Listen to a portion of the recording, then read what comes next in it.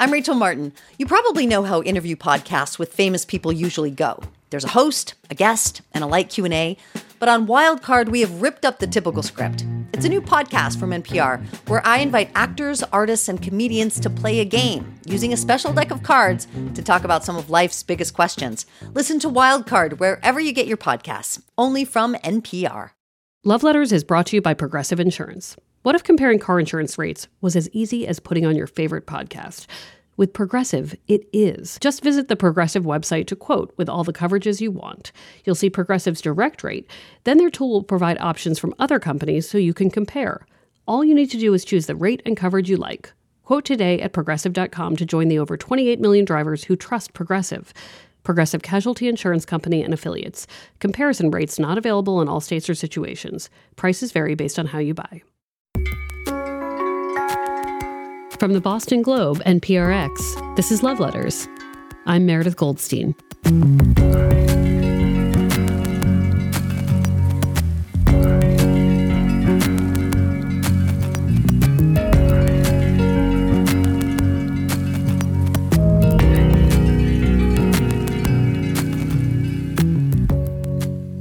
Today, I want to bring on two smart people who've spent a lot of time studying relationships, how we make them, what we look for in other people, and the rules, right or wrong, that come with making those big decisions. Later in the episode, we'll take a deep dive into one very specific rule we've all heard, which is that opposites attract. Is that actually true, though? Are we drawn to people who are different from us, or do we just seek out our own kind? But first, I want to introduce you to Lamont White. Hi, Lamont. Hi, Meredith. Lamont is a dating coach and matchmaker. He works mostly with gay men, but he has clients of all stripes. I'm from Pittsburgh, Pennsylvania, but I actually live in Atlanta, Georgia, with my husband and our two nephews. I'm a therapist by trade, so I have an undergrad in psychology and a master's in professional counseling. So I've been a therapist for a long time, particularly with gay couples. And so I got to see like the good and the bad in relationships.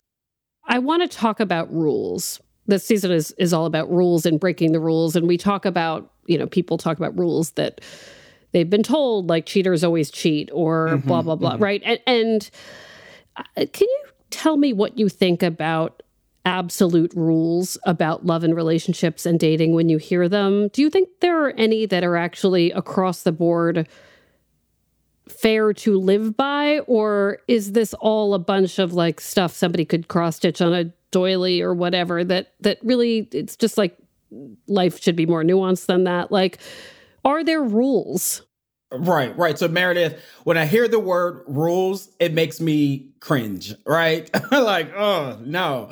So when it comes to dating, I say, listen, make them up as you go. Okay, you get to figure out what works well for you and your partner. If it's, no sex in the first date, have at it. If you want to have sex in the first date, have at it. Do what works well for you.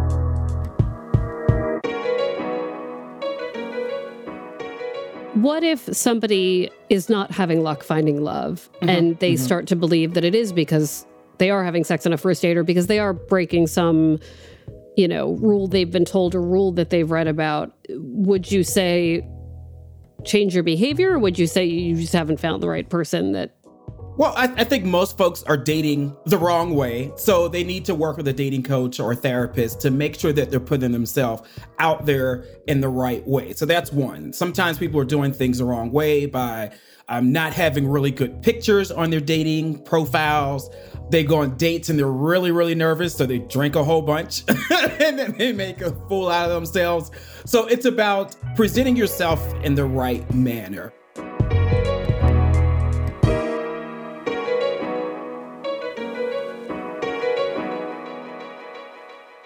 Dating is like a marathon, right? You are going to be at this for a long time. And it is okay to go on multiple dates and it doesn't work out, right? You don't want to be for everybody.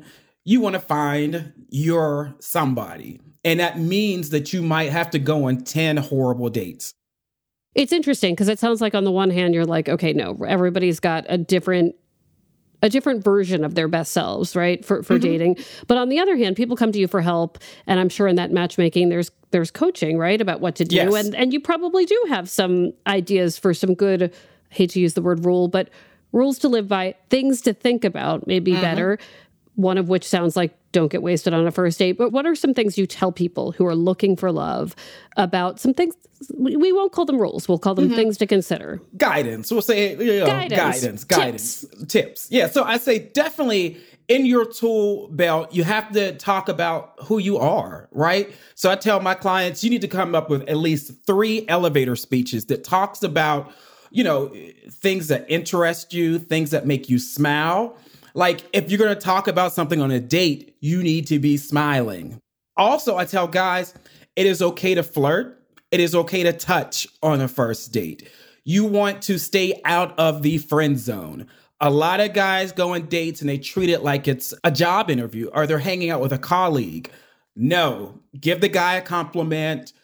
You can touch his back. You can give him a hug. You can tell him he smells great. Those are going to be things that will make the guy say, you know what? He's into me and I'm doing something right.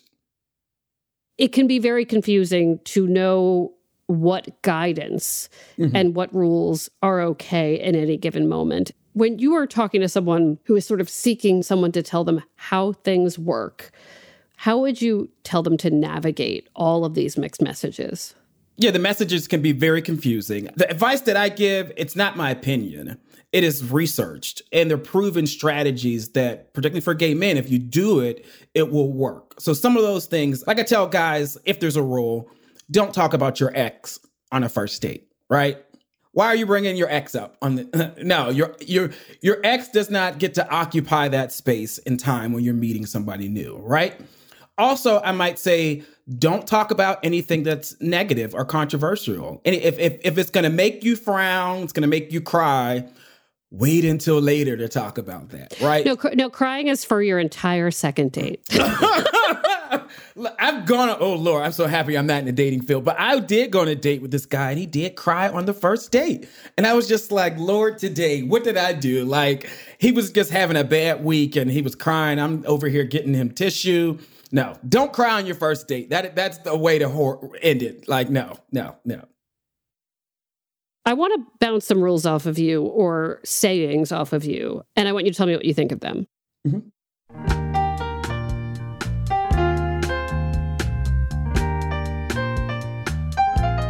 Cheaters always cheat. No, I think people are not honest about monogamy, okay? I think people just need to have more transparent conversations about the type of sex that they like and how frequently. So I think people are uncomfortable with being honest to say, hey, you know what? I want to have multiple partners, sex partners. You create the space for them to be comfortable to share that with you. Okay, so if somebody cheated on one person, it doesn't mean they'll cheat on you. Right. People cheat for a number of reasons. Okay. What about you have to learn how to be by yourself before you can be with someone else? You have to enjoy who you are, right? There are sometimes people look for a relationship to bring meaning to their life. I have a friend, every new guy, he changes his career based on the new guy because he doesn't have his own identity. You have to show up for yourself, then get in a relationship. So yes, love yourself first. The person somebody dates after a long relationship will definitely be a rebound. Rebounds are okay. Sometimes they work, but sometimes they're just to help you get over that ex. So I'm an advocate for rebounds. But like if somebody's dating somebody and they're the first person the other person has dated after their relationship, does it mean they're temporary? No. I've seen some guys who fresh divorce, months later, still with the guy. So yeah, I don't think there are any absolutes. Okay. Here's a gendered one. Men move on faster than women. No, they don't. They don't. The science is contrary to that. Okay. Men do get over arguments quicker than women. We're a little bit more logical. We deal with it and we move on. Okay. But when it comes out to love, no. And like women are like 8 years later, like, I remember that thing you said, I'm not over it. Okay. Right. Okay. What about your partner should be like your best friend? No. I have a best friend. His name is Rashawn. I told my husband that this is my best friend, okay? There is a space that he occupies in my heart that my husband cannot touch, okay? And it's okay. Perfect. That's a lot for a person to live up to, right? He has to be your best friend. He has to satisfy you sexually. He has to pay the big, it's a lot. No.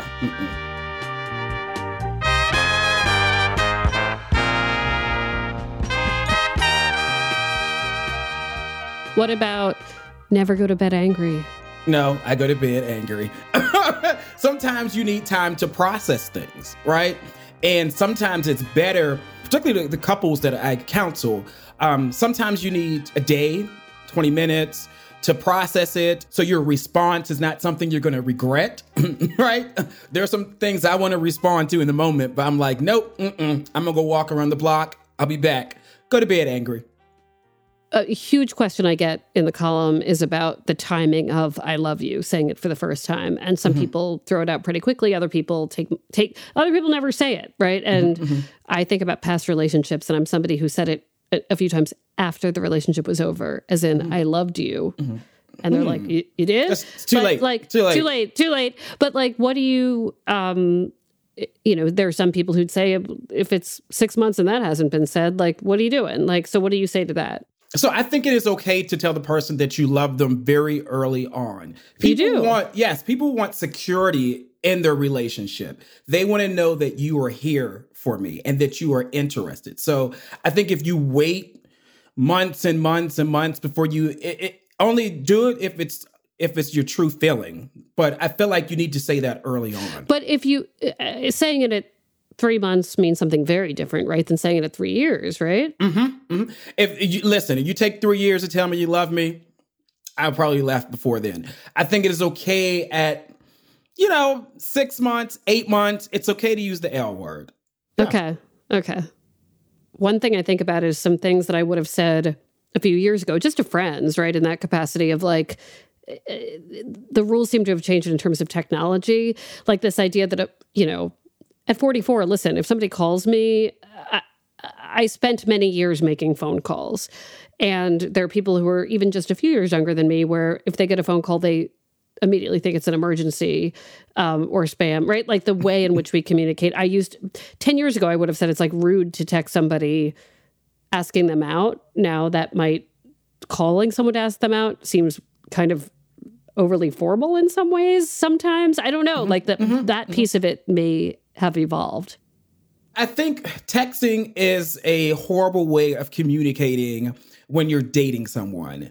I think it's okay to call the person and say, hey, I had a great time on a date. I just want to hear your voice. I want to see you again. You want to start communicating early on the phone or video chat, right? You can send video messages. There are different apps where you can be like, hey, just want to say hi. Then the person can answer the video whenever they want to. I don't think folks should have difficult conversations via text, right? Or trying to find more about the person via text either, right? So, no, I think pick the phone up. Pick the phone up.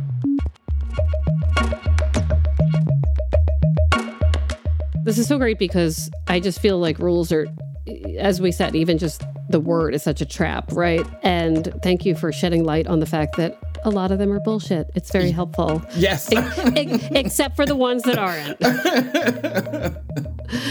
So thank you, Lamont, so much for sharing your story and giving us some suggestions. You are more than welcome. Rules we have to follow. More guidance. Guidance, yes. Okay. When we come back, do opposites really attract? Or is that just a myth? That's after a short break.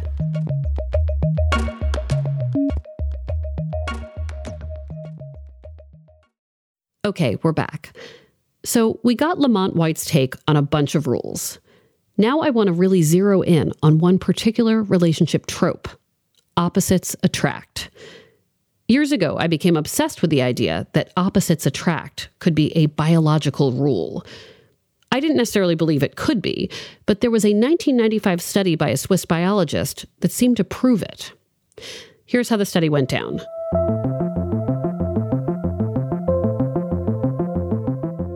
this scientist gave sweaty, smelly t-shirts worn by a bunch of men to a bunch of women. The women were asked which of the smelly t-shirts smelled best to them without ever seeing the men. The answer, overwhelmingly, was the t-shirt worn by the man whose immune system was most different from her own. Why, you might ask? Well, the research suggested that we're programmed to want to make the healthiest babies. Thus, pheromonally, we're drawn to those with whom we might diversify the gene pool. But come on, is that really how we pick a partner? That's just one take, and there are a whole lot of other studies looking at why we choose the partners we do.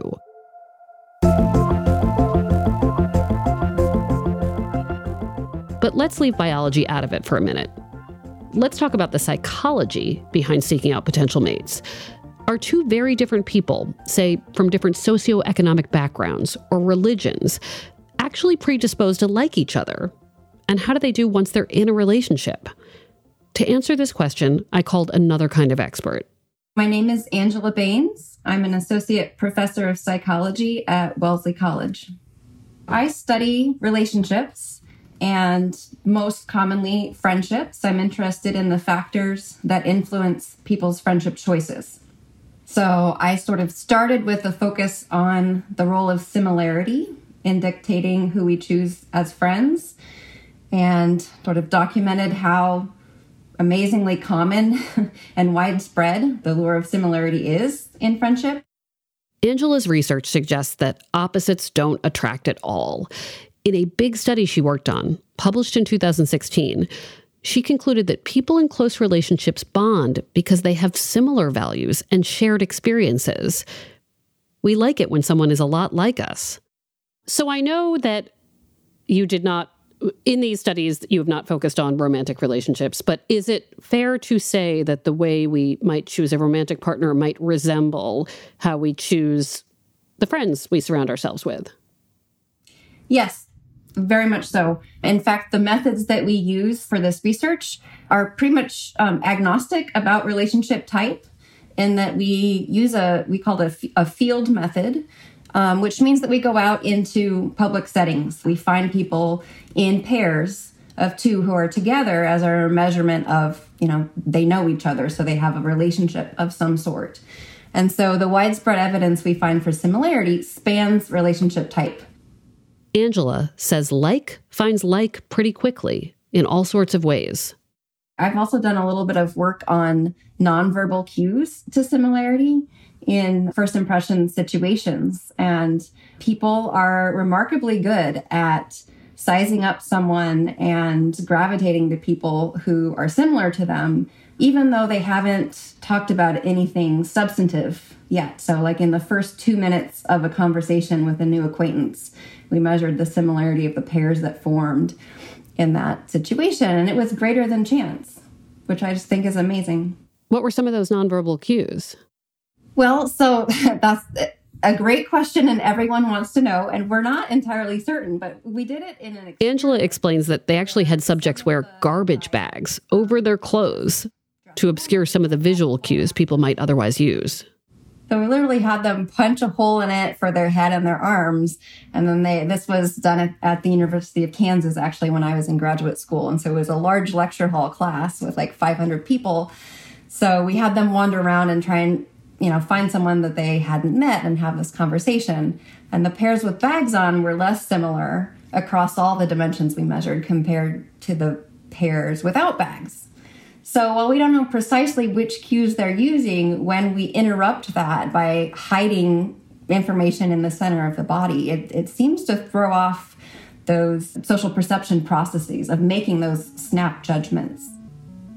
So the visual cues that were ignored in that sense, that no longer existed, would be what somebody's wearing, but I do wonder, okay, like what if you put all those people in the garbage bags in a bar and gave them alcohol?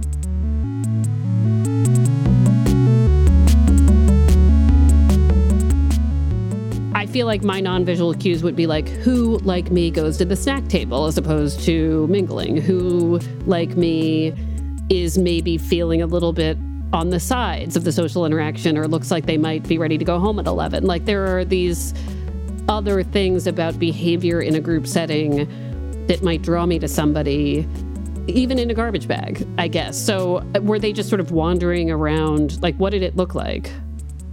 Yeah, I mean, it was a large lecture hall, and they were instructed to try and go to a different quadrant of the room to sort of mix them up so that you don't have all of the go-getters who sit in the front talking to each other and the people who straggle in sitting in the back. And so we tried to shuffle them around and said, find someone, have a 2-minute conversation. We assigned them a mundane conversation topic like, is Pluto a planet, or what's your favorite vegetable?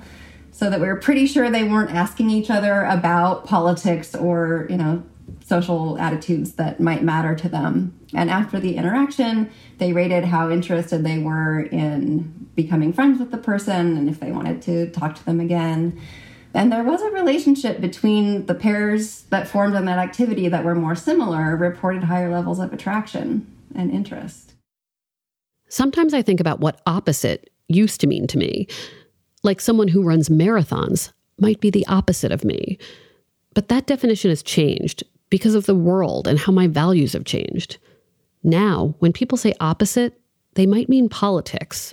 In fact, they probably do. I want to talk about, when you talk about similarities, some of the shifting priorities in the world, right? Like, I don't know that pre-2015 that politics might have been the barrier. I'm thinking about all the letters I got after 2016 from people who had been happily married for years. And they were like, now I can't live with it because I know this person feels differently than I do about what just happened in this election. And they would say, is there any hope? And I was like, well, were you really happily married literally 6 weeks ago or a year ago? It's just so interesting that such a fundamental difference had been present the whole time, but maybe had become more pronounced or, under a spotlight just because of what was happening on the news or what was happening in the world, that these things can shift and they're not as static as I would have believed. One of the things that we tried to measure in our research is the importance of the dimension. And so we did it with attitudes and values. And so we asked people, how much does money matter to you? Or, what's the value of religion in your life? And how important is that to you? And people were more similar to their friends on the dimensions they rated as important. So I can definitely see an argument for, in this current polarized political climate, that matching on politics has come up to the forefront in terms of it being an important criterion in our expectations about whether or not we'll get along with someone. I want to talk about something that might be a little bit out of your area of research, but would love your opinions about the idea of type. So I think a lot of us feel like, I have a type. And that could extend to friendship, but often relates to romantic partnership. And I have a friend who once said to me, sometimes when somebody feels like good to you, when something feels right, sometimes it's just familiar. And that maybe the way in which we think we have a type is just reminding us of the last thing we did and the thing we did before that and the thing we did before that. So, for those who say, well, this person's not my type, I can't entertain this as a romantic possibility, what might you say to them? I wouldn't try and discount it. I think that people are probably right. And your observation about familiarity is very astute. The attraction literature, the major predictors of attraction all point back to familiarity. Similarity, proximity, and symmetry in physical attractiveness all have to do with, nothing being seemingly foreign or unfamiliar or unpredictable.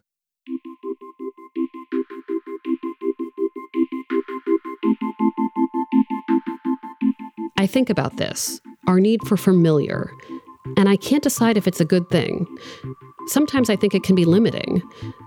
It reminds me of this book from a few years ago called Date-onomics by John Berger.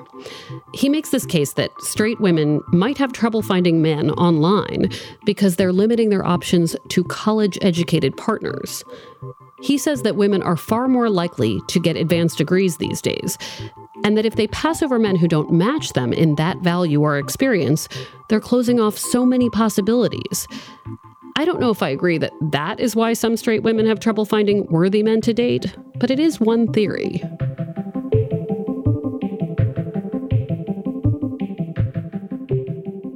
concept was interesting to me, especially when you consider app dating, right? Where you are presented with many people you might not meet in the real world. So I guess I wonder when this drive for finding someone similar, I guess I wonder how it might limit you and emotionally limit your options for both friendship and dating. What did you find as the implications of this need for similarity? We found that it's so common and widespread, which suggests that it's sort of the psychological default. At least that's how I think of it, is that you have to have some intentionality about going outside of your comfort zone. And by that, I just mean people who are like you. We do have evidence that relationships, at least in friendships, that are characterized by lower levels of similarity are not necessarily any less satisfying. That those friendship pairs report similar levels of closeness and satisfaction with the friendship. That is a really important point I want to make clear. Angela is saying if we do find ourselves with someone not quite like us in every way, it doesn't mean we'll be any less happy. If you want to be intentional about finding someone outside your comfort zone, if you want to open the doors to someone who might be different in wonderful ways, maybe meet people who share one of your interests, like a band, an author, a chef, whatever, and then figure out the rest from there. Some of the ways in which I've made friends who are not like me tend to be through a fandom of something that appeals to a broad audience. And I was just thinking about my love of romance novels and the number of, they're women, but I've connected with a lot of women like romance novels, right? And women of all kinds and of all different romance novels and even of TV shows and the way in which I engage socially on social media or in real life with people. Like that's the one area where a lot of different kinds of people show up with this incredibly intense similarity about one thing, but then it can grow from there. That just seems like one exception of like a way to sort of get out of that trap. I don't know. No, absolutely. I think that affinity groups like that is a great opportunity to meet people that you might not otherwise come into contact with in your daily routine. Humans are complicated. So if you can connect on one thing that you do have in common, then you might be able to learn from and be more open to the differences that they might have on other dimensions. So it's definitely not all or none, and that we're not 100% similar or 100% different from anyone. Where do you think this idea came from that opposites attract? Is it just like movies and songs and a Paula Abdul song that I like? Let me pause for the young people right here and note that the Paula Abdul song is literally called Opposites Attract. Please watch the music video. It includes an animated cat.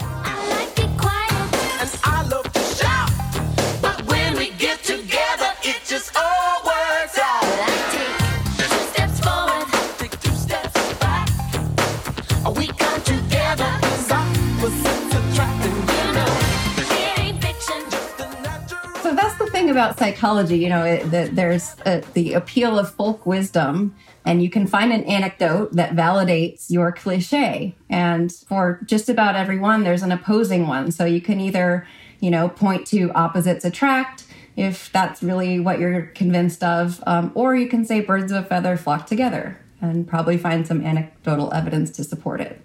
Right? So that's where psychological science comes in and being helpful in sorting through the contradiction that we have in our personal anecdotes. And there's much stronger evidence for birds of a feather or, similarity attraction than there is for opposites attract.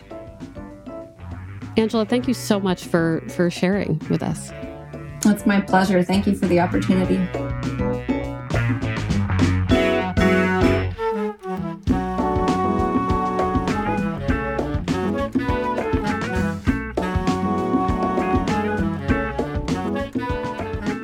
Love Letters is a production of the Boston Globe and PRX. Today's episode was produced by Caitlin Harrop and Scott Hellman. Ned Porter does our audio mixing, sound design, and mastering. Devin Smith does our audience engagement.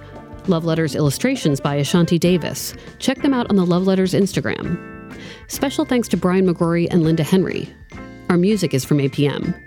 And if you like the show, please leave us a review on Apple Podcasts. You can always send us a letter. We are an advice column, too, to loveletters@boston.com. We're online at loveletters.show. I want to talk about straight people for a second. Hey, straight folks. The poor, I just, every time I see like a tweet that's like, are straight people okay? I'm like, no, we're not okay. Right. I'm Meredith Goldstein. Thanks for listening.